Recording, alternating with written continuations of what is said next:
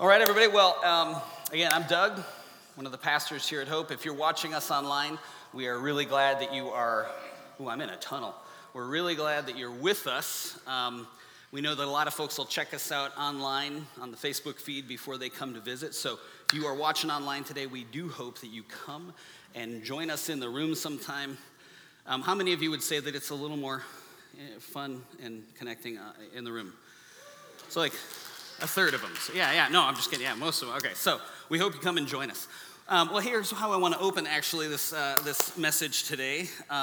Does anybody here like to barbecue? Anybody like to run the barbecue? Anybody here like to barbecue using charcoal? Like that's your thing? Okay, we got a few purists in the room. My older brother considered himself a purist. He had the Weber kettle, and he had all the charcoal, and, those of us that cheated by using, propane or gas or whatever, he really looked down on us. And my mom and dad are over here, so if I get the story wrong, that's too bad. They'll correct it for you, but not during the message. The problem, and my brother never watches this, so this will never get to him. Usually I only tell these stories in second service, but you guys are going to get this one. So my brother, he would pride himself on his charcoal grilling skills, but the problem is he'd get done with his burgers, and the burgers were kind of like the briquettes. Have you ever overdone your burgers that way? So eventually, my parents, I think it was when they were moving here to Arizona, my dad had a nice propane grill that at first my brother was kind of like, oh, well, I suppose we need somewhere to keep it. But then he actually tried the propane grill, and I don't think I've seen the charcoal out at his place in Minnesota ever since. So he was converted.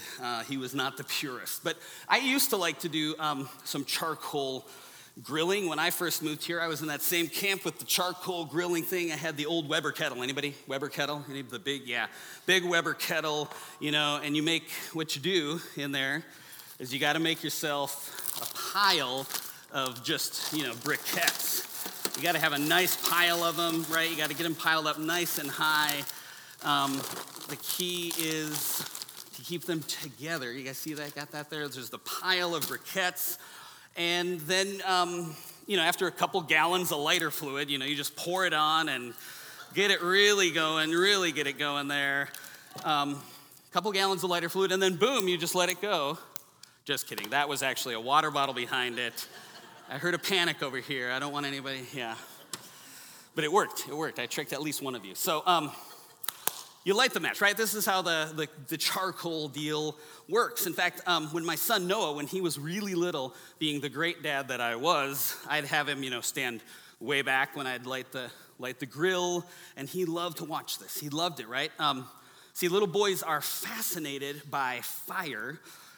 It's a common phase that lasts, 50, 60 years, right? So we would take our little charcoal grill out when we would camp until we learned that here in Arizona, when you do something like that, it's a great way to start a forest fire. So now we do propane tanks, which I'm sometimes like, wait, we'll just blow up the entire forest if that, right? So we go propane. But charcoal, those of you who are barbecue purists, it's pretty good stuff. And by the way, so here's a question. When you use charcoal, if you don't have water, how do you put out the coals? Anyone? Sand is one way. What else? There you go. You separate them. You spread them out. And pretty soon those coals, you scatter them and they go out. Which is interesting, right? When you start a charcoal fire, you got to pile these briquettes up nice and big and tall and close. You want them right there next to each other, and then they ignite, and then they get hot, and you can cook quite a meal for quite a long time at a really good temperature. But if you just take even one of them out of the fire, not with your hands, kids, but you take one out and you separate it, you just kind of put it over off to the side, no matter how hot it was when you pulled it from the burn. And now when it's separated, it can no longer fulfill its design, its purpose, because it needs to be with the other pieces. Which reminds me of Hebrews chapter 10, where the writer of Hebrews is telling a church, a group of people, saying this, verse 23, "Let us hold unswervingly to the hope we profess. for he who promised is faithful. And let us consider how we may spur one another on toward love and good deeds, not giving up meeting together, keyword together, as some are in the habit of doing, but encouraging one another, and all the more as you see the day approaching. He's talking about meeting together, being together, because we are better together, and this is a major part of a healthy spiritual community. Now, we've been in a series of messages that we've been calling Spotlight, where each week we've just looked at something different that is crucial to how we approach ministry and do church here as the Hope family. And this Sunday is kind of the last Sunday of the Spotlight series here, but I want to spotlight the strong value we have on following Jesus together, and why we make such a big deal about belonging to a small group. In fact, I remember when I first came to Hope 5 weeks ago next week, there was this working document that I read through that looked towards our future as a church. And one of the things in that vision was that in the future, Hope would be a church, not just a church with small groups, but a church of small groups. And I found out there had been quite a bit of discussion by the elders and leaders behind that, but that we would become and be a church of small groups. Which is a very important clarification, because so many times in our day and age, in our culture, lots of churches, lots of ministries try to do lots of different things, offer tons of different options, and that can be great, but one of the problems is when we have lots of options, we can lose our focus on the most important things. See, options can be awesome, but it takes time, energy, and effort to manage and lead or coordinate it all. And when small groups just gets kind of added on as another option on a long list of options, then it seems optional. And that's what a church, with small groups looks like, which is fine, unless your church, like ours, feels called to be a church with small groups.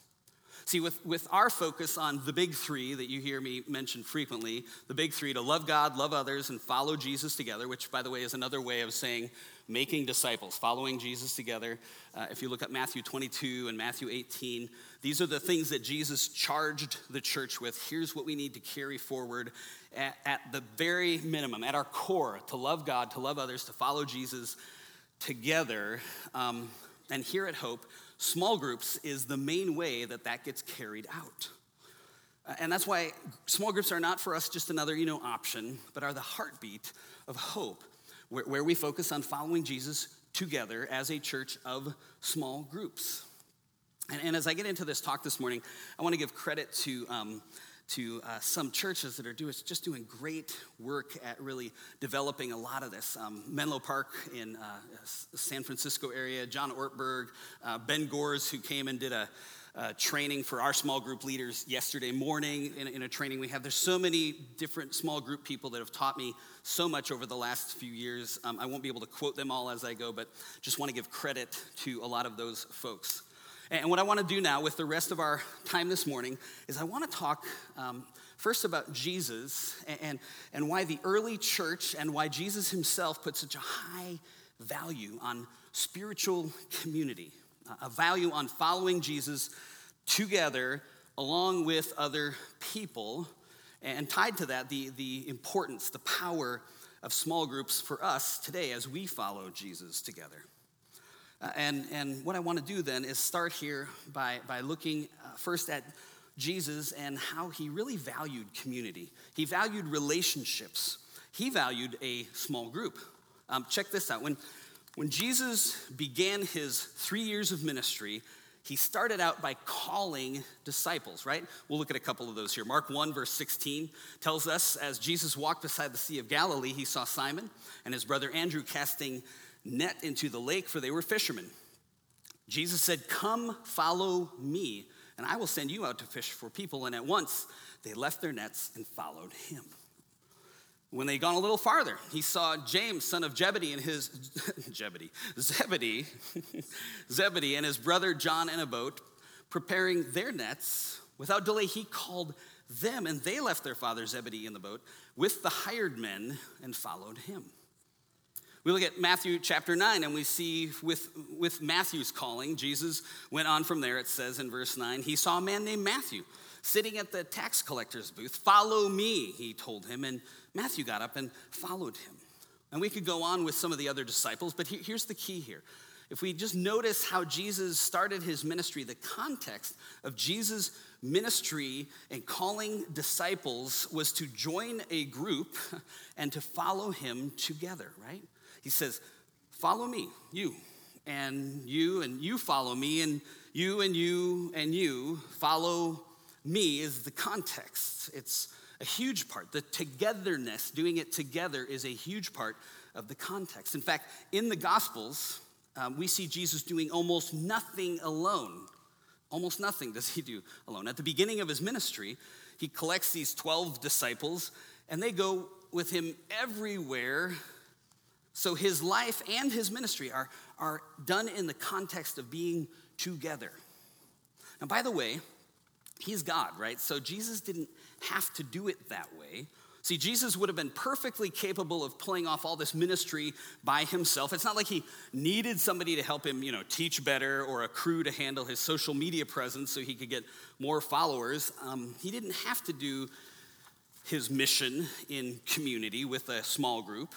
But as John Ortberg notes, you have to understand this about Jesus.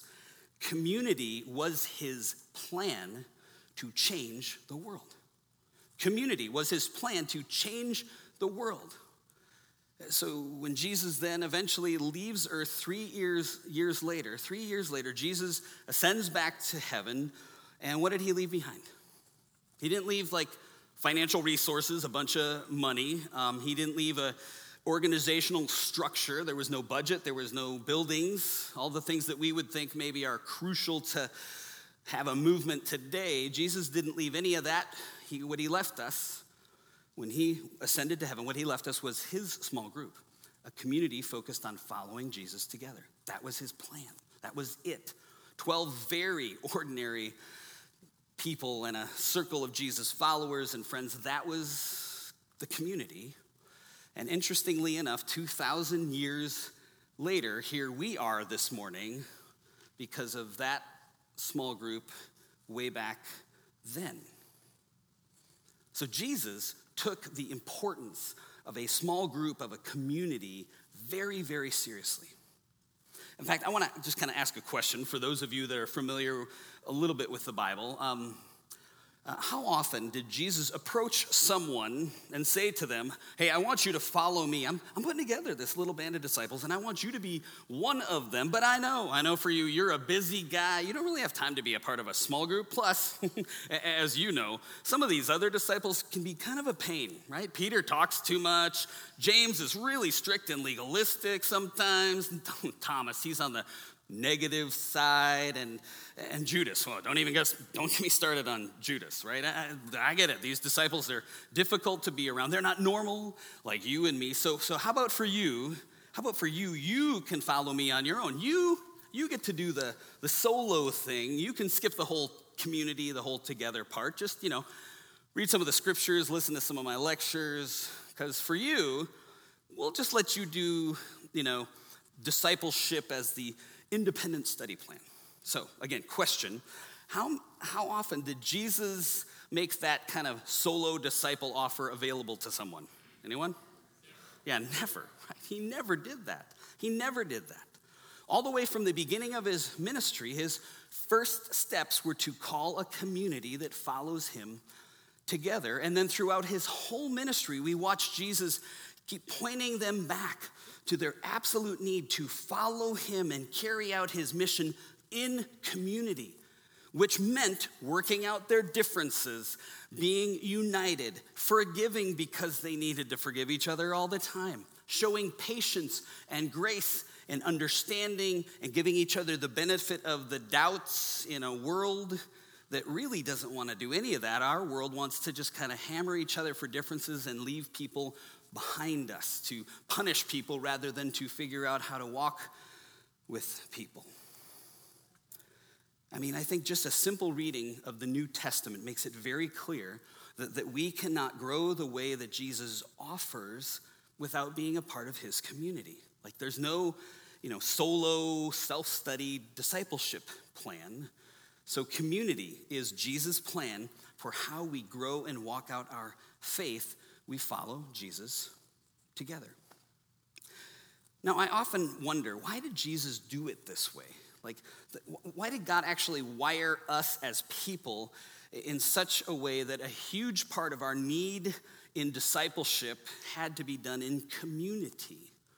Well, in the rest of the message today, I just want to touch on a few of those important things, of some of the many things, but just a few important things for us to remember of what happens in community, some of the reasons it's so important. And the first thing I want to highlight is going to bring us back to our scripture in just a moment here, but it's also related to this picture of the charcoal fire and the briquettes that we started with.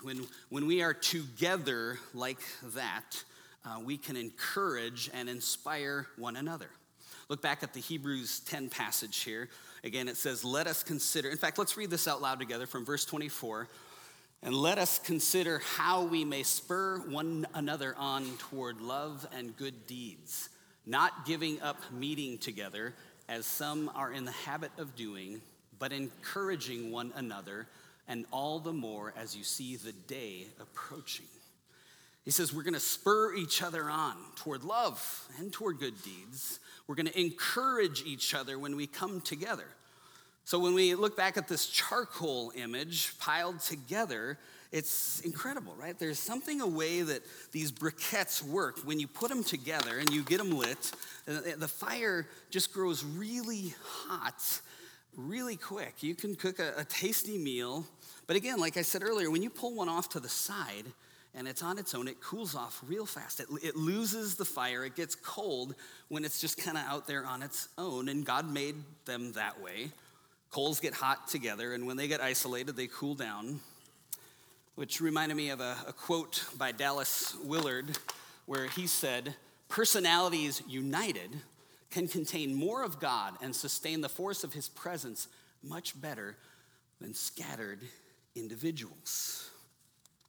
I thought that's really powerful right there. Think about this for a moment. Personalities, people united in community together, contain more of God and sustain the force of his presence much better than scattered individuals. Which again is why I think the writer of Hebrews wrote what he did, where we just read from. Because not only can we spur one another on and encourage each other when we're together, but the reality is when these little briquettes get together, the presence of Jesus is stronger when we are together. It's like being together, the coals can burn a little hotter, a little brighter, a little longer than when we are on our own. And I know that I've experienced that in Christian community for sure. And I believe that many of you probably have experienced that in one way or another as well. Like I know if you've been in a healthy small group, if you've been in a good small group, we get together in our group, and it doesn't happen this way every time, but sometimes the Spirit of God just kind of works in the room, and we experience these moments when we're together, moments of wisdom or breakthrough sometimes, or insight or growth. Sometimes there's encouragement, there's comfort, there's guidance, and there's strength as God speaks through you to me and me to you. That's the power of community. That's the way God wired it when we get together in community, right? Jesus said, where two or more are gathered, there I am where? Right with you, in the midst. Right there he is. Jesus is right there when we come together. He's just right in the middle of us. And by the way, that's also the reason that some people don't want to come together in community when they start making choices or walking away from what God might have for them in their own life and their own situation. What happens sometimes when we are just choosing willfully to make decisions that we don't want to listen, we don't want to hear what God has to say, we certainly won't want anybody to ask us about it, and so we wander away from community, we isolate ourselves from spiritual community, and I've seen that happen many times. I know that I've been guilty of that in the past as well. I don't want to hear it, so I'm actually going to go isolate myself. But the problem with that is, like, you ever try to, grill something with a single briquette, right? There's not a lot you can do with one briquette. And so when we step away from other Christians, or maybe we do kind of stick around, but we hide, we fake, we pretend like everything's fine. When we do that, inevitably we can grow a little colder. We can wander, and then we wonder why our heart is hard, and sometimes we even think God's done something or punishing us, and no, we've just kind of stepped away from it, because he's always arms open wide, inviting us back to him, inviting us into community. See, we need community because there's this really important truth about the human existence. We were created by God to need one another. And I think this is especially true when we are struggling. We need actually to be known, not to hide. The safest place to live is to live with nothing hidden, which is not always easy. I promise you, it's not easy at all. I think of one of my really good friends who is so good at that. He's just fiercely committed to live with nothing hidden. And the two of us together talk about this, and I'm committed to that as well, just to live with nothing hidden. But this guy, he's like light years ahead of me. And so he regularly, because he wants to live with nothing hidden, he tells me about his struggles, his failures, which then for me, in turn, makes him a safe person for me to tell my struggles and failures to. I think of a time that just happened recently where he and I were on the phone, and I was realizing that I had not been very gracious or loving or forgiving towards someone who had hurt me. Okay, that sells a little short. I was getting bitter. And I confessed that to him in all its ugliness. And by the way, I didn't want to tell him. But he did kind of prompt with a question. And I didn't want to lie. I wasn't going to lie, so I told him. But what's beautiful is the gift in response that I got from him was so much like Jesus. Like, my friend is so full of grace and truth. And strangely enough, in that moment of confessing my sin to my brother, I did experience healing. And some of you know there's a scripture about that we talk about here. But we can experience grace like I did through my friend. In fact, what's kind of funny is bringing that into the light in front of him, it felt so good to me that I wanted to make up more bad stuff to tell him, right? So, but here's the deal. Having someone know like the bad stuff or the dark stuff or still the broken stuff, even though we're new creations, we're new in Christ, Christ in us is the truest thing about us, the broken stuff that rises up, when somebody can see that and I let them see that, I let them in, and they're a safe person, they're a safe person who are not looking to hammer me, just having somebody know that stuff and still love me is so powerful. It's where we experience the grace of Jesus through one another. Now, I know we're talking about small groups, so granted, small groups are not going to automatically go to that kind of depth, at least not for a while, because it does take time to develop that kind of vulnerability. It can't be forced, it can't be demanded from people. But I'll tell you this, becoming a part of a small group definitely ups the odds of finding someone that you can be known by. It ups those odds drastically. Which is the second thing about community that I wanted to touch on.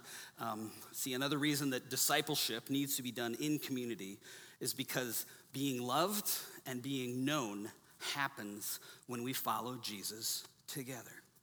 Again, the Hebrews passage we're looking at, it says we spur one another on toward love. So many times we get to the good deeds part, but remember, it says toward love. We spur each other toward love. So let's not forget that one just because it comes first and good deeds is next. We spur each other on toward love. And so being loved and known happens when we follow Jesus together. But again, it has to be a safe place. I can't stress that enough because I know if any of you have been in the kinds of communities that I've sometimes experienced where somebody decides they're going to be the police over me, and when I mess up, they're going to hammer me, and you're met with anything but grace in the name of truth. And even sometimes people call it love, and you know it's not. But when you get that, the last thing you want to do is to move toward it again. It takes a lot of courage to move toward that again if you have received the harsh side of that, especially from another Christian. See, it takes time. It takes time.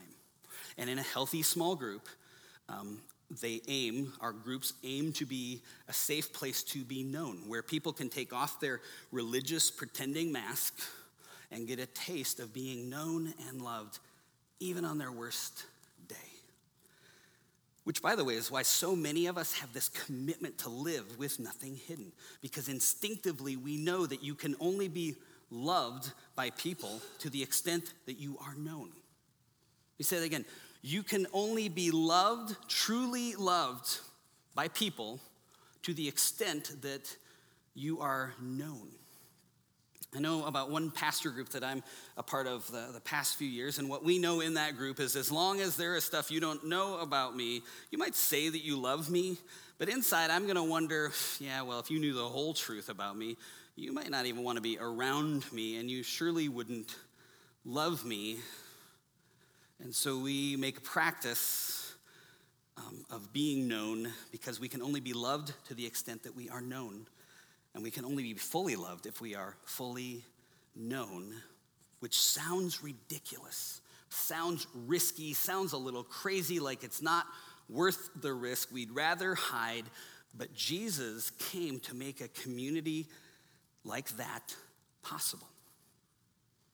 In Acts chapter 2, verse 46, it says that they would gather together. They would gather together with glad, and here's the word, sincere hearts. Sincere hearts. And that word sincere contains the idea that when they met with each other, the masks came off and they were real with one another. That's the kind of authentic community that we want and need, but it takes time. And it only happens when people make the commitment to follow Jesus together in a community, and they commit to it and they stick with it. Not in a legalistic way where we're going to shame people if they don't, show up, or if they just need to back out or bow out. We don't shame people. You made a commitment. No, we don't do that. That's not how communities of grace work. But we make a commitment. We stick to it. We are in it.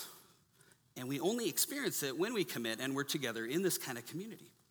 And I'm not asking you to do that with everybody, okay? There are unsafe people, and it does take a while to build up a relationship where there can be that level of openness and honesty.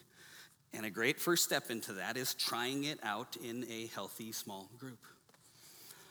But I have to be really straight with you guys on this, because I'm not gonna, I don't want somebody to say, where's the truth in advertising here?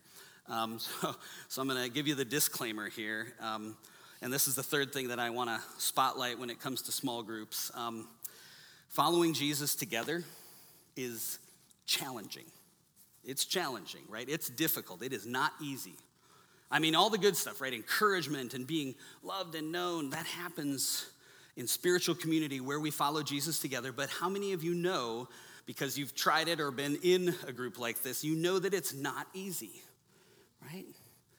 Few of us are raising our small group leader. I know he wanted to raise his hand, but he's sitting in the front row because there was no back seats available. So I'm sorry, Andy. Right? Listen, it's not easy, and loving people is not easy because people, ready for this? People are people. People are difficult. We are all a little bit odd and off and different. And I think that's why Jesus, when he was with his small group of, difficult knuckleheads, it's the last nights before he went to the cross, he gives this command over and over. He says to them, my command is this, love each other as I have loved you. And then a little later, this is John 15:12, and then in verse 17, he says again, he's like, this is my command, love each other. At another point, he says in chapter 13, verse 35, by this everyone will know that you're my disciples if you what? Love one another. See, the whole credibility of his mission, Jesus is saying himself, is it's not that you're smart, It's not that you build this really big, impressive organization. It's not that everybody in your group behaves perfectly. And it's not that you always get it right in how you handle situations. That's not what he's looking for. The criteria is that you love one another. You love one another. So following Jesus together, it means cultivating this community of love. But again, it's not all flowery. It isn't easy. Because even right here where Jesus says this to them, like he's been in it with them for 3 years together, and one of the last things he has to tell them over and over is to love each other. And I kind of think the reason why is because they still hadn't gotten it. They were still messing this up. And he saw it and he's like, okay, I'm going to have to come back to the basics over and over. See, their little community of disciples, they struggled with love, which tells us something too. In fact, I think it answers an important question where like, let's phrase it this way. One of us might ask, okay, so if I get into a healthy small group, can I expect effortless, rich, problem-free, intimate community for the rest of my life? Anyone guessing here? Yeah, no, probably not, right? See, listen, community, real community, is never easy. It's never easy. I mean, if you want to be in control and be the boss and control everybody, you might make it look good for a while, but eventually people will walk away, sneak away, get away. They probably won't even tell you because you're really good at shaming them on their way out. But community is never easy. In fact, Henry Nouwen, I love how he says it. He says, community is the place where the person you least want to live with always lives. That's encouraging. We're going to put that on the small groups flyer. Come join a small group. This is how we roll. But I think the truth of even what Nouwen recognizes, I think this is why Jesus actually, when he picked his disciples, he didn't work real hard to make sure he put together this small group of people who were, naturally compatible with one another. Like I was watching some small group stuff in the last month, and one church was like, hey, and again, this is an idea. It's probably a good idea in many ways, but they're like, hey, go find people that are just like you, same age, same, stage of life, all of it, get together with them. You've got something in common. That's how you're going to build a small group. And there's something to that works, except it misses out on the diversity of the stages of life of a family doing life together of different age ranges because we're now all clustered in different groups. And by the way, there's power in doing stuff with people in your affinity, but if that's all we're doing, it's kind of a bad idea to just connect with people who are just like me. That's who I want to hang with. Because we look at what Jesus did here with his little small group of disciples, it's kind of crazy, right?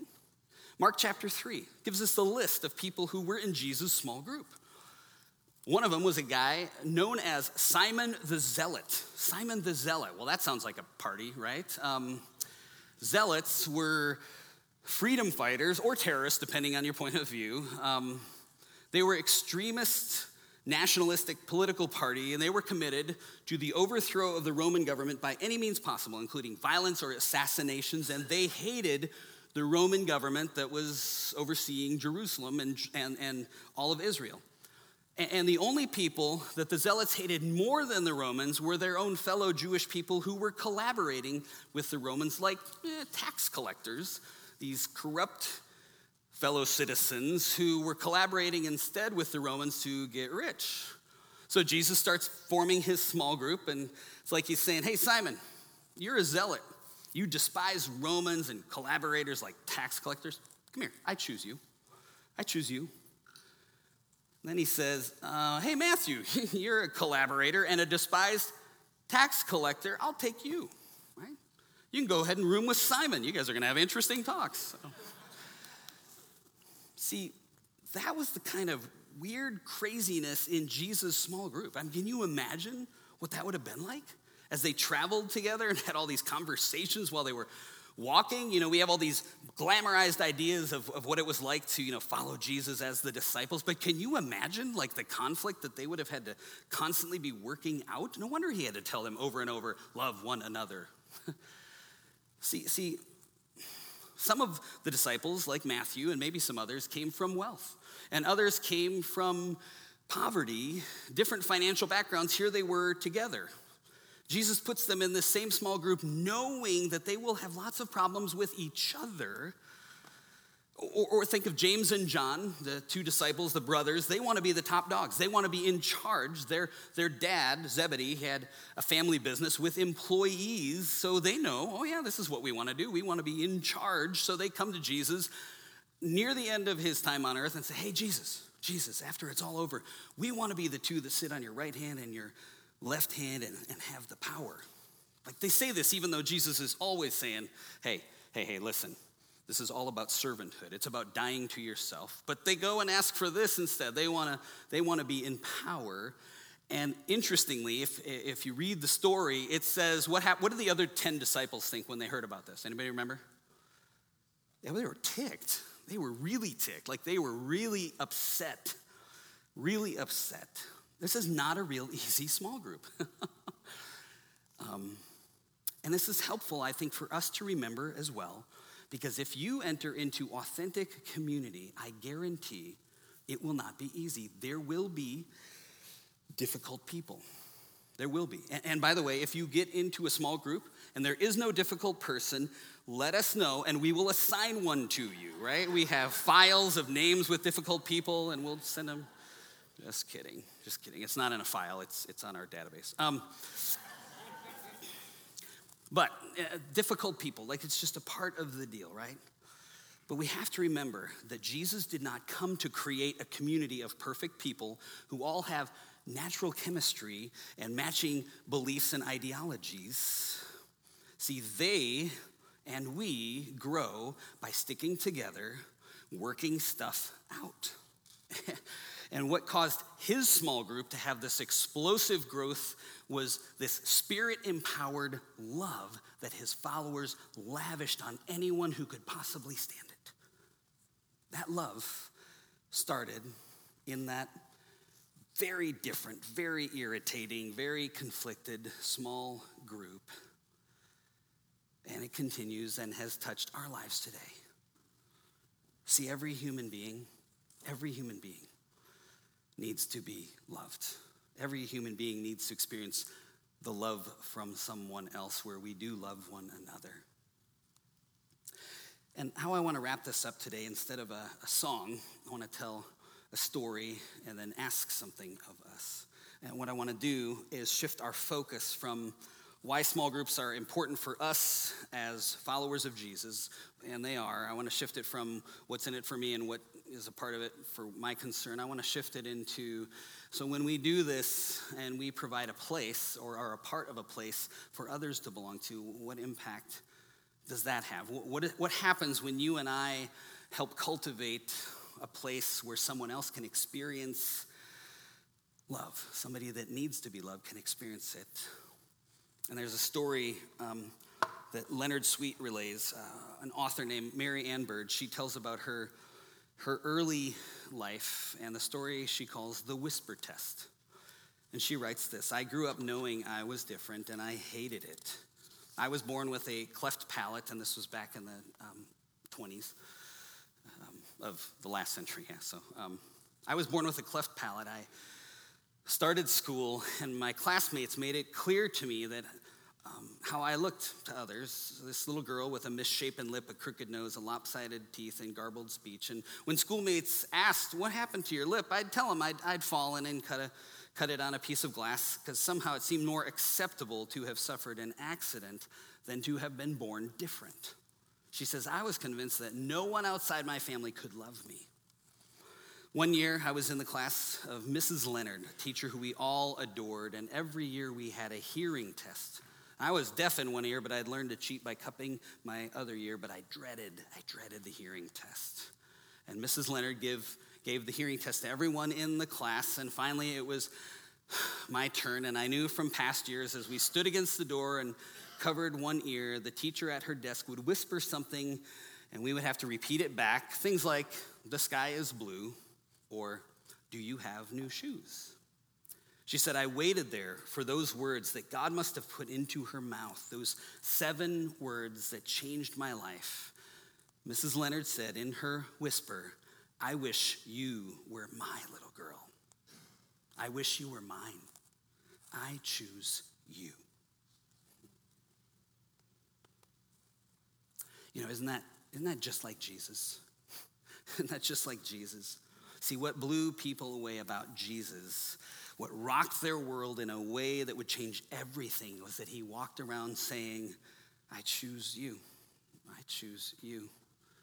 I choose you. I choose you. I want you. That through his mind,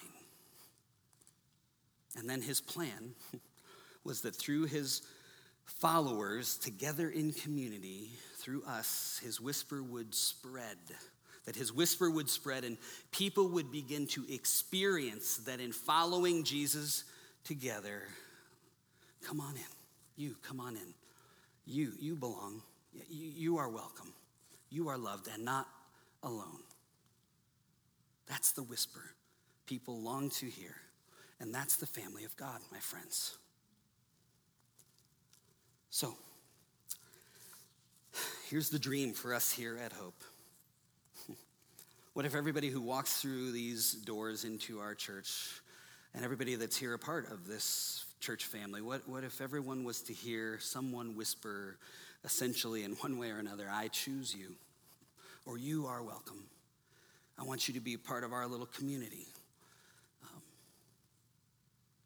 You are loved and not alone. Whether you say the words or not, that invitation. Sometimes they'll say yes, sometimes they'll say no. Sometimes you have to ask them. I think Brittany said 17 times before somebody that she invited to show up showed up. But what if this could be more a place where no one stands alone, where no one feels the need to hide, where people don't have to isolate because of the fear of what someone's going to shame them with. And then, in our small groups, we've got 8 that are going to start up in a week here, but in our little small group, what if we start receiving this vision for what God wants us to do beyond these walls, and that whisper spreads to people in places that they didn't expect it? Yesterday in our small group leader training, Pastor Ben was fantastic. He just kind of created some new categories. He was like, hey, where do you invite people to your small group? Try like the neighborhood mailbox cluster. We were like, oh yeah, that's a great idea. Like, invite people that aren't even here, a part of our church yet, like to belong to a little community. It's how it spreads outside of our walls. And next week is our small groups launch.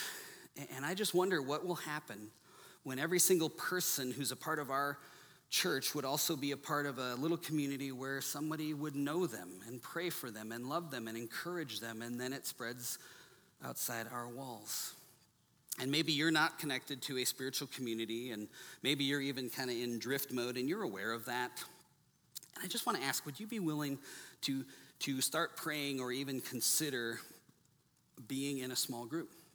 Maybe you're just disconnected and you think life is good and fine, but you recognize there's a disconnect in community.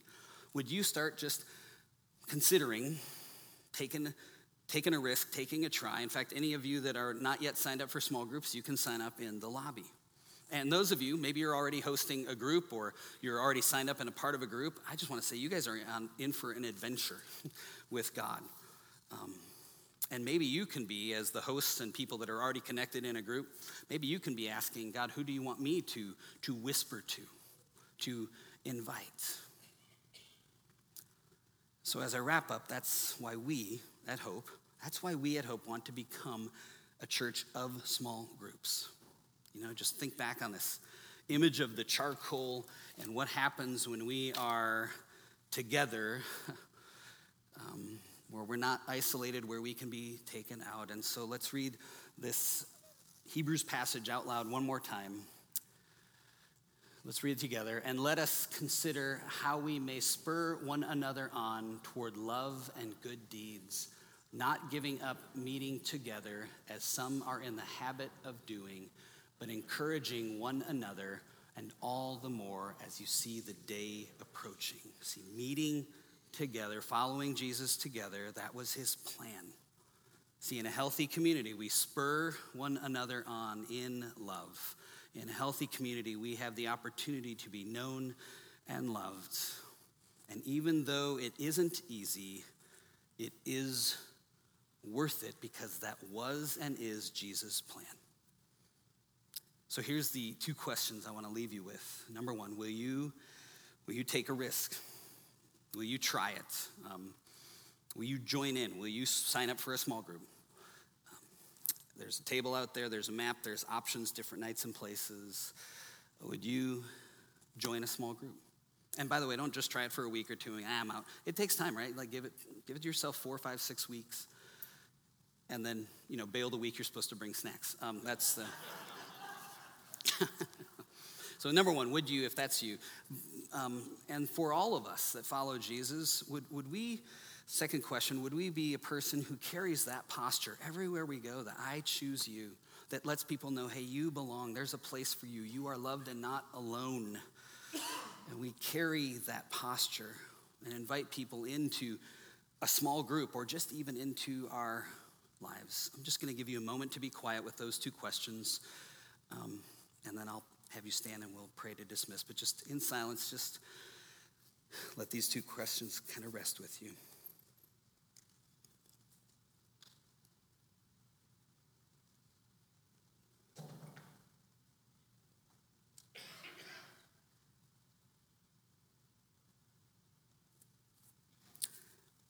Will you stand with me?